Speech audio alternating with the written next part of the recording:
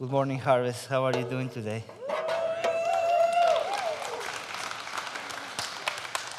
While I get ready, let me count my steps backwards so that I don't go on the next viral video on YouTube. Make sure I won't fall down. It's a privilege for me to be here. It's an honor that I was invited to preach this Sunday. I'm very eager to do that we can get edified with God's Word. If you have your Bibles, I would invite you to open it on Romans chapter 8. The verses we are going to be looking at is from 28 until the end of the chapter. Romans chapter 8. I see they are passing some Bibles. If someone doesn't have a Bible, please raise your hand.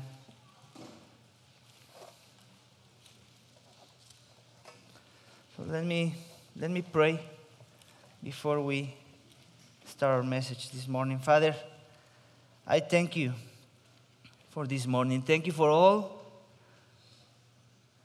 you've been doing throughout the world. Thank you for the ways you've been using this church to edify, to reach out to the lost, to be partners in the gospel with others who have gone out to obey their call for their lives. Thank you for the different ways you use the church, not only overseas, but also here in Canada.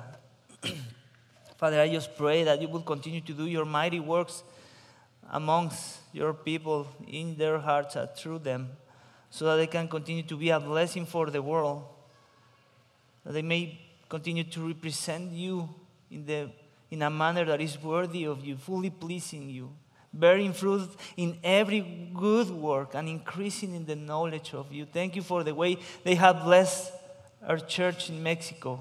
Thank you for the way we have been encouraged by their generosity, by their love, their prayers, their support, their work in the mission field. Father, I just want you to continue to do what you know is best for our souls through your word. Would you bless your word this morning? Would you bless Romans 8 this morning so that the Spirit would take the word, apply it in our hearts so that we will become more like your Son? That's the desire of our hearts this morning, we pray. In Jesus' name, amen. Amen. Imagine for a moment you are invited to a party. But this is not the regular party, like the common party you go to. It's like a very special party. And this is very special because this is from one of your best friends, which is a rich person.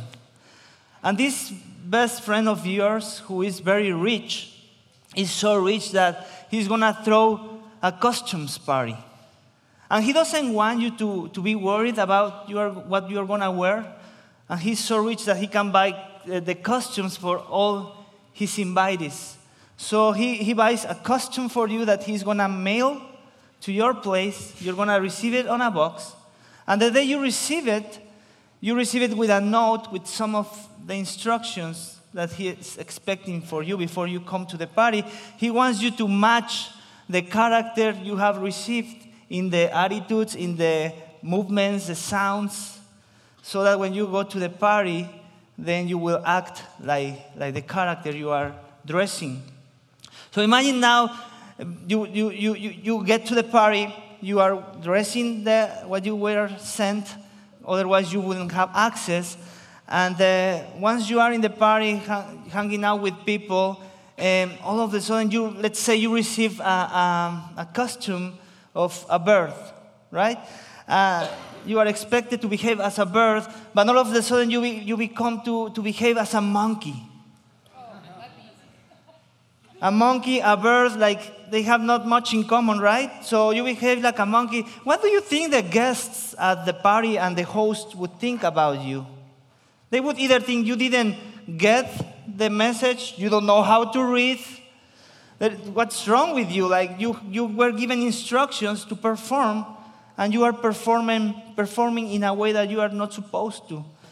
And you may even try to justify yourself saying, oh, well, I'm a bird monkey, right? But you know that's ridiculous, that doesn't exist. and you have failed to the host. Why do I say that? Because sometimes we are like that with God. We fail Him so badly.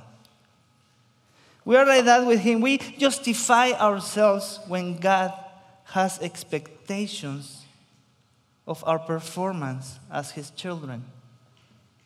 We want to perform the way we want to perform. In addition, we want to act in some way the way God wants us to perform. And we think and we deceive ourselves into thinking that we can have both. The way God wants us to perform and our way at the same time. But according to the Bible, according to God, that is not possible. The title of my sermon this morning is this: You were given Jesus to become like Jesus. God's word tells us about how God the Father sent us not a costume, but His Son. The most valuable person He had on His side, the dearest person He had before Him, was sent to this earth to give us some instructions so that we would listen to those instructions and then would try to perform in that manner.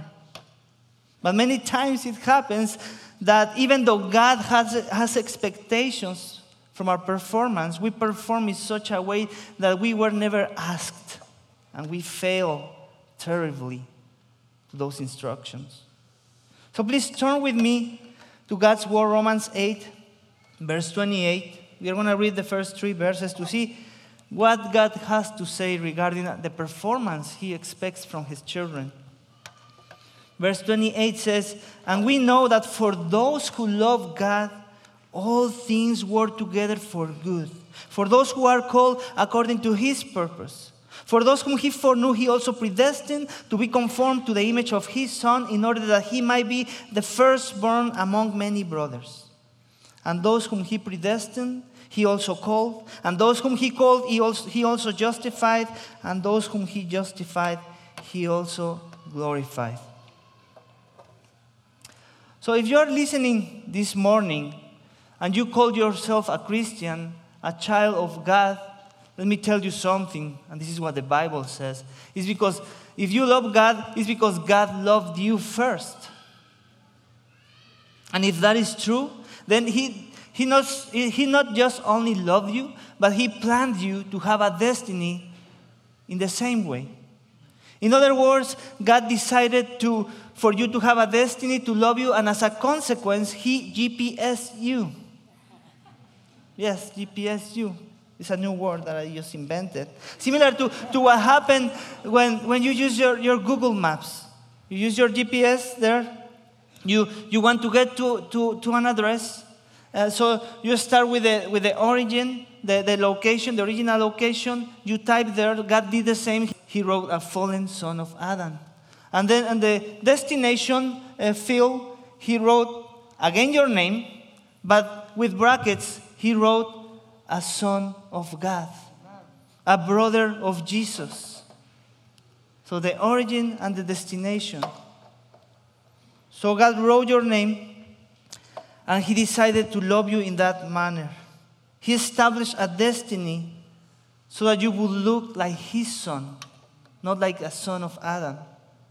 Those who have been typed into God's GPS have the same destiny, all of them, to be conformed to the image of Jesus. And similar to what happens when we use our GPSs, right? God didn't promise that the way to get there was going to be an easy way. You may encounter difficulties to your destination. You may encounter that the GPS has bumpy roads. You may encounter that sometimes you have very long distances and the speed limit is very limited. In the same way, you have very short distances and the speed limit is so high, it doesn't make sense. You have potholes. You have terrain with dirty roads, curbs. Verse 28 speaks about how God says that all things work together for good for those who are loved by God, those who are called according to His purpose. In life, isn't it true that we always assess things as it is good or bad? Like the party was either good or bad. The school was good or bad. The meeting with this person was good, or really bad. So there could be a person, for example, according to God's perspective, who is really healthy, really healthy, who has his healthiness in the full potential that they can do anything they want. In that person's mind, they might think, what is happening to me is so good. But there is something different for this person. They don't love God. Then, from God's perspective, what is happening to that person is not that good. Because that healthiness they have is not being used for the purpose they were created, to give glory to God. And in the same way, we could have someone who's healthy is not good, who is severely sick, but who loves God. From God's perspective, that sickness is good. Because that sickness is going to be the purpose for what that person was called. To glorify God, to give glory to Him, to become more like His Son. Similar to what verse 29 says, to those He foreknew, that is to say, those He decided to forelove. Before they even first sinned, before they even first were born into this world, God foreknew. Verse 29 is telling us that God loved us first, and then He inserted your name into that software, to that GPS, to give you a destiny, so that you may be conformed into the image of His Son. So it doesn't matter if you are having a good time right now or you are having a hard time. If you love God, what is happening to you is good. Because it is going to serve the purpose of the route you have to go through to reach your destination, which is to be conformed, to become like Jesus, that you may look like Him, so that it can be said of you that you are His brother, His sister. You look alike. You were predestined to become a son like He is, like it says in my first point. Predestined to become a son like He is. As simple as that. God predestined you, and in due time, He called you through His gospel. He showed you the dark road you were going to, and then He showed you a better road with a better destiny. He enlightened you so that you would respond the call of repentance and faith in Jesus, justifying you through the gospel of His Son, declaring you righteous by faith, and then He glorified you, the Bible says. And I like this word, He glorified you, past tense. In God's mind, that already happened. In His purpose, in your call, that's been done already. Even though in our lives we still sin, right? There is still sin in our hearts. In God's mind, that already happened. You will be glorified without sin in His presence. And He's declared that to you with that assurance that it's going to happen if you are one of His beloved ones. He sees us in His plan as those who are already perfectly clean, without sin, because they were foreknown by God, loved by God. And I have some questions for you. How is your sonship being reflected? How much of the image of Jesus are you reflecting this morning? How much of what Jesus thought are your thoughts? How much of what Jesus felt are you feeling lately? How much of Jesus' passion for the world is your passion this morning? How much of Jesus' mission to be sent so that men won't perish is your mission? Does your heart long to become like Jesus? It longs to help others to become like Jesus? You need to understand something, dear sister, dear brother. Christian missions don't begin with a feeling. Like, I want to go and plant a church, or I want to go to this or that part of the world. Or I want to do this trip, or I want to belong to this or that ministry. That's good. That's part of the mission, but it doesn't begin there. If you want to have an impact in any of those situations, you first need to begin with the essentials. You need to begin with reflecting your sonship in mind and character. Becoming like Jesus is the essential for Christian missions. If you're a child of God, you were predestined to become like Jesus, not to hack the GPS, setting up the destination of your preference. God has done that for you. You just need to lean in and trust Him.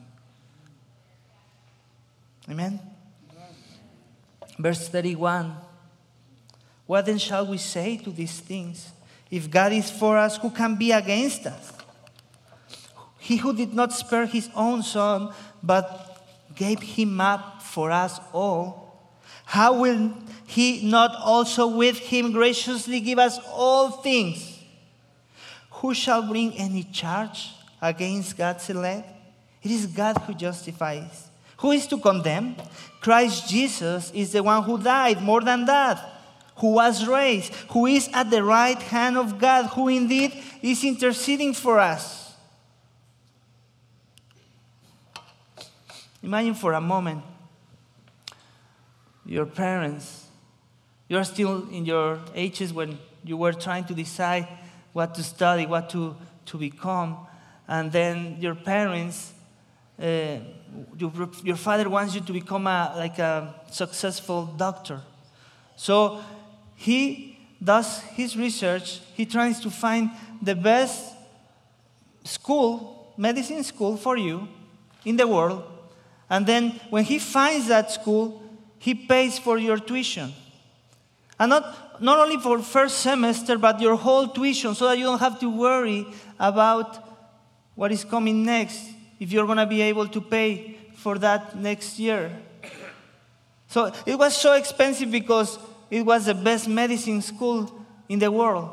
But your father had the money to pay it. Imagine after the third or second semester, you begin to worry about if your father is going to be able to pay for your books, or to pay for your transportation, or to pay for anything else that comes to addition to that, to your studies. Don't you think that would be kind of ridiculous? Like, doesn't make sense that you would begin to worry about those things? I mean, your father, your mom have already done what is the most expensive part. To pay for all your career. And all of a sudden you begin to have anxiety for those small details. Of course they are going to be able to pay for that. Of course they are for you on that. They've done the most difficult part. Why to worry about the small details? What makes you think they won't be able?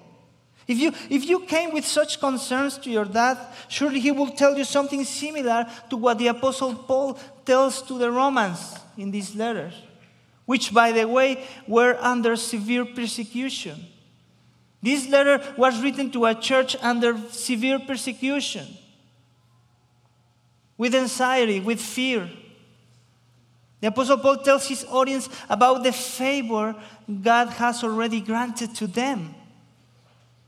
Where Paul is telling his audience, which, by the way, were really brave to live in Rome, where they were being killed, set up in fire as torch. If God has already revealed to you His saving love and His perfect plan of action to conform you into the image of your Son, what makes you think you are not being loved by God right now. If He already put you into action, in His plan, He called you. He's given you life to substitute the penalty of your sin. He sent your Son, His Son. What makes you think He's not going to carry out His purpose of conforming you into His image? If God already paid the highest price for the redemption of your soul, giving the Son to receive your punishment, what makes you think how He's not going to give you all things after such a sacrifice? God already shed the blood of Jesus for you. Now He's going to begin to instill the DNA of His Son in you.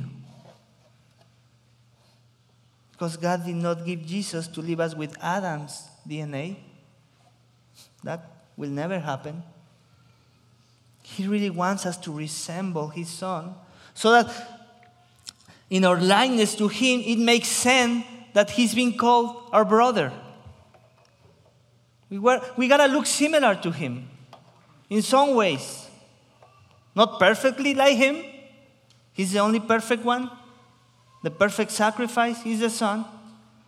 But we got to look like Him. How can He now give us all things? That we will become more and more like Jesus. If God has that level of commitment regarding the conformation of your soul, what is against you then, if you are a child of God? He has already paid the fine for your sentence. God has already chosen you with saving love. Is there anything else that is missing in life this morning? There is any complaints that we have this morning? Is there any kind of approval that we are seeking from the world that has us anxious, worried? Verse 33 says that He justified you, so that when He said that He declared you innocent. An innocent person who has committed no crime, broken no law in His sight. Isn't that good news? If God already paid the punishment for your sins, which by the way was a lot, you should avoid the fact to try to pay on your own that debt. Who condemns us then? God has already declared you innocent by the gospel of His Son, if you have believed. The justification of which verse 30 speaks comes through having believed the message of salvation that you see in verse 34. That Jesus Christ was the one who died for our sins so that we would escape eternal death. And not only that, but He was raised, anticipating our future resurrection. He's at the right hand of God, interceding for the least of our sins right now and for future sins we will commit it. You have that. Free lawyer. I know lawyers in Canada are really expensive. So that we can live in the freedom that this salvation brought us when we were declared innocent for trusting in Jesus. You were justified to become innocent by the gospel, like it says in my second point. Unfortunately, so many times it happens that we haven't believed we are innocent. And we behave as if we are still guilty and in darkness. And as a result, we believe what the world has to say for our lives. We believe we are still slaves in sin, and therefore we pay more attention to the world's voice than to God's voice. How is your innocence being manifested? When someone is being justified by God through the gospel, that person manifests his innocence in an active, not in a passive way. Let me tell you. I know of stories of people who have spent years in prisons trying to prove their innocence. And after a couple of years or 5 years, they prove their innocence, they come out of jail, and now they devote their lives to a healthy cause, to a good cause, to defend the injustice they were given while they were in jail. In that case, that person was innocent. They proved their innocence. In our case, we were guilty. We've been set free despite of our guiltiness.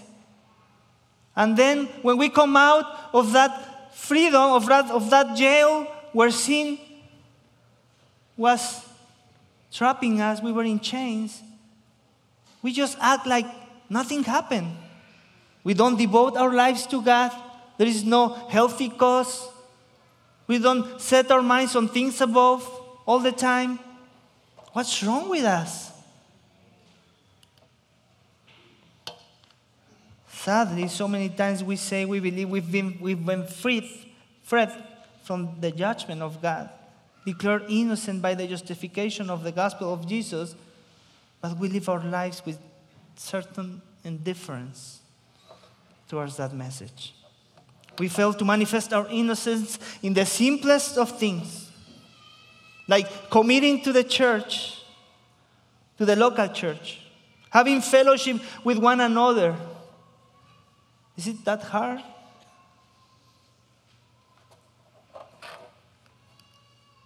The easiest things. The things that are going to strengthen our hearts, our faith, so that we can come out to the world with the joy of the salvation we've received.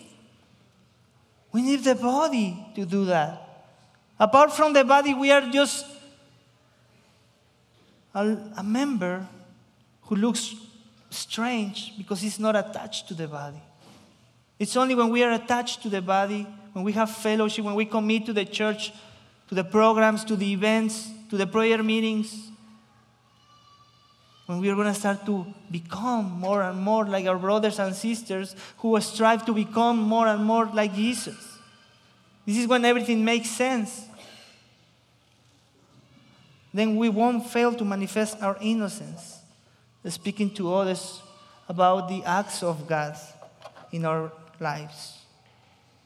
We fail that, but God is gracious. And if that's you, I want you to know that in His grace, He wants to correct that. He wants you to repent and to believe that you are part of a mission through this church. And He wants you to come and to believe that that has been forgiven, that all things work together for good. And now He wants you to join in one effort, not divided efforts. And if all of this sounds strange to you, it might be not so much because you are having a hard time expressing your innocence, but because you still are under the condemnation and guilt, because the gospel is not real yet to you. If that is you, what you need this morning is to put your faith and hope in the gospel of Jesus. To believe that God the Father sent His Son to save you from the wrath against you because of your sin. That's what you need to believe this morning. You need to believe that Jesus lived the perfect life that was demanded from you, that you could not live, will never be able to live. You need to believe that He suffered the death that was yours, and that by grace He died in your place. You need to believe that Jesus rose on the third day, like it says in verse 34, and that He's seated at the right hand of the Father, interceding for your sins. You need to believe that, and that He will be transforming you in the power of His Holy Spirit. To come to Him, so that you can be declared innocent, so that you can manifest your innocence with a mind that is centered in the kingdom. You still feel guilty? God calls you to believe this morning. Amen.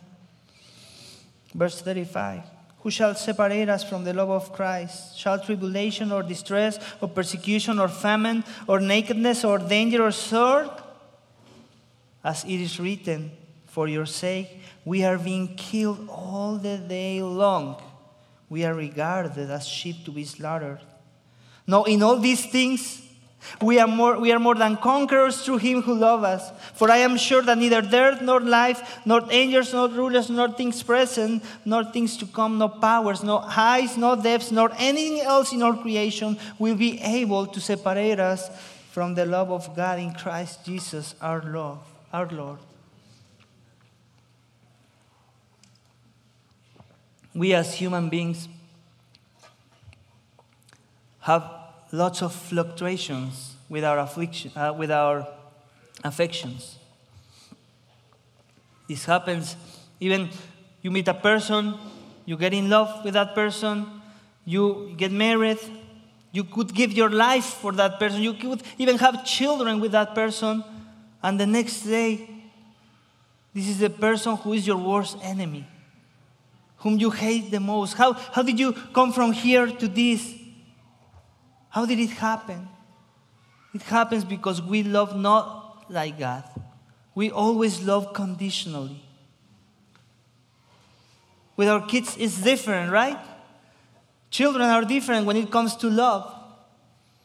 They could do the best thing or the worst thing, and it's very hard to remove our love for them. I have 2 children, and I'm doing my best so they would end up being healthy citizens, hopefully of the kingdom of God. Hopefully missionaries one day. But what if that doesn't happen? What if they become drug dealers, drug addicted? You think I'm going to be loving them less? I'm having a hard time thinking that's going to happen. But I'm a sinner. That could happen. But I'm having a very hard time that's going to happen. If it is with me or with us, God, on the other hand, is not like us. When he places his love in one of his children, he does it not because anything special that he sees in us, but because it pleased him to do it, to glorify himself for having forgiven so much evil. And if I'm having a hard time seeing myself removing love from children, what makes you think God is going to do that? He's a father, the perfect father, no sin in him. Who can separate us from that kind of love? Much of what we don't do to become more like Christ is because we forget the love of the Father. We don't have it present in our lives every moment. That's why we don't do things. We don't think on things above so much. How are you being tempted to think that this situation you are going through is because God doesn't love you? Whatever it is, would you remove that thought, please, from your mind? That doesn't make sense at all? And replace it with the certainty of knowing that this danger, this trial, this affliction is proving that God loves you all the more. Since it is serving the purpose of making you more like his Son. It's all about Jesus, we say, right? What you're feeling right now, in reality, is God using it for you to get to your destiny. He's going to fill up the tank. You just need to set your eyes on Jesus. That's all you need. As God's children, we can have all the certainty that we will suffer as Jesus suffered on this earth, and that we will be counted as sheep to be slaughtered by those who don't believe yet. But in the same way, we can have the certainty that the love revealed to us in Jesus, adopting us as his children, will never be removed from us. Because it never depended on us. Don't forget about that. Maybe at this moment in life you feel downcast, sad, in some kind of trial, danger, tribulation, persecution. I don't know you. But the mere fact of remembering this kind of love God showed you, giving you Jesus, it should be sufficient reason to bring comfort to your soul. It is when we understand that God already gave everything He could have given to us to show His love. There is no more love to give from God, let me tell you. There is something He cannot do, and that's love. He cannot give you more love. He's giving you all the love He had. You were loved to become a conqueror through Jesus, like it says in my last point. So what is drowning you this morning that doesn't allow you to see God's purpose in your life? Is it some kind of sickness that is threatening your life? Is it your success in the affairs of this life that is drowning you? Is it some demonic oppression, maybe? Is it your dark past? Is it your uncertain future? Is it some human oppression or power, like the text says? Is it the creation or space? What is clouding your vision to see clearly the love God has placed on you? How is God's love helping you to overcome that thing? How? Let us meditate more and more in God's love, what He's done, sending His Son. Who dares? What is that thing that hinders you to become like Jesus, to look more and more like Jesus in His mission to reach out the lost in this world with the gospel? Compassion for your neighbor. Loving the one who is hard to love. Like we were when He saved us. It is only when we set our eyes on God's love, we will be able to overcome anything that has the appearance of opposition. And when we see that, then we will see that it is nothing in comparison with the love of our Lord and Savior, who is also our brother. God did not send us a cheap costume. He Himself was the one who dressed on flesh in the person of His Son, Jesus, so that we could please Him. Jesus not only performed according to the expectations, but He also modeled the behavior He expects from us so that we would imitate Him. My prayer this morning is this, that God may give us the grace to remember that we were given Jesus to become like Jesus. And that our identity as His children, for having believed the gospel that justified us and gave us the innocence status, and that the love that was poured out for us may be sufficient reason to want to live a life in devotion to Him who saved us. Let's pray. Father, we thank You for this morning. Thank You for Your blessings in our lives. Thank You for Your word that is suitable this morning for our hearts. I pray that You may, in the power of Your Spirit, help us to become more like Jesus, to become more like citizens of this kingdom that You've brought to us through Your Son, where He is the King, where we are His slaves, and where we have a good master that even though we see things look bad in our sight, in our master's sight, they are good. Because You're going to use those things to conform us, to make us look more like Him. That we may have the mission of His heart in our hearts. Help us, Father, to remember that You are good to Your children. In Jesus Christ we pray. Amen.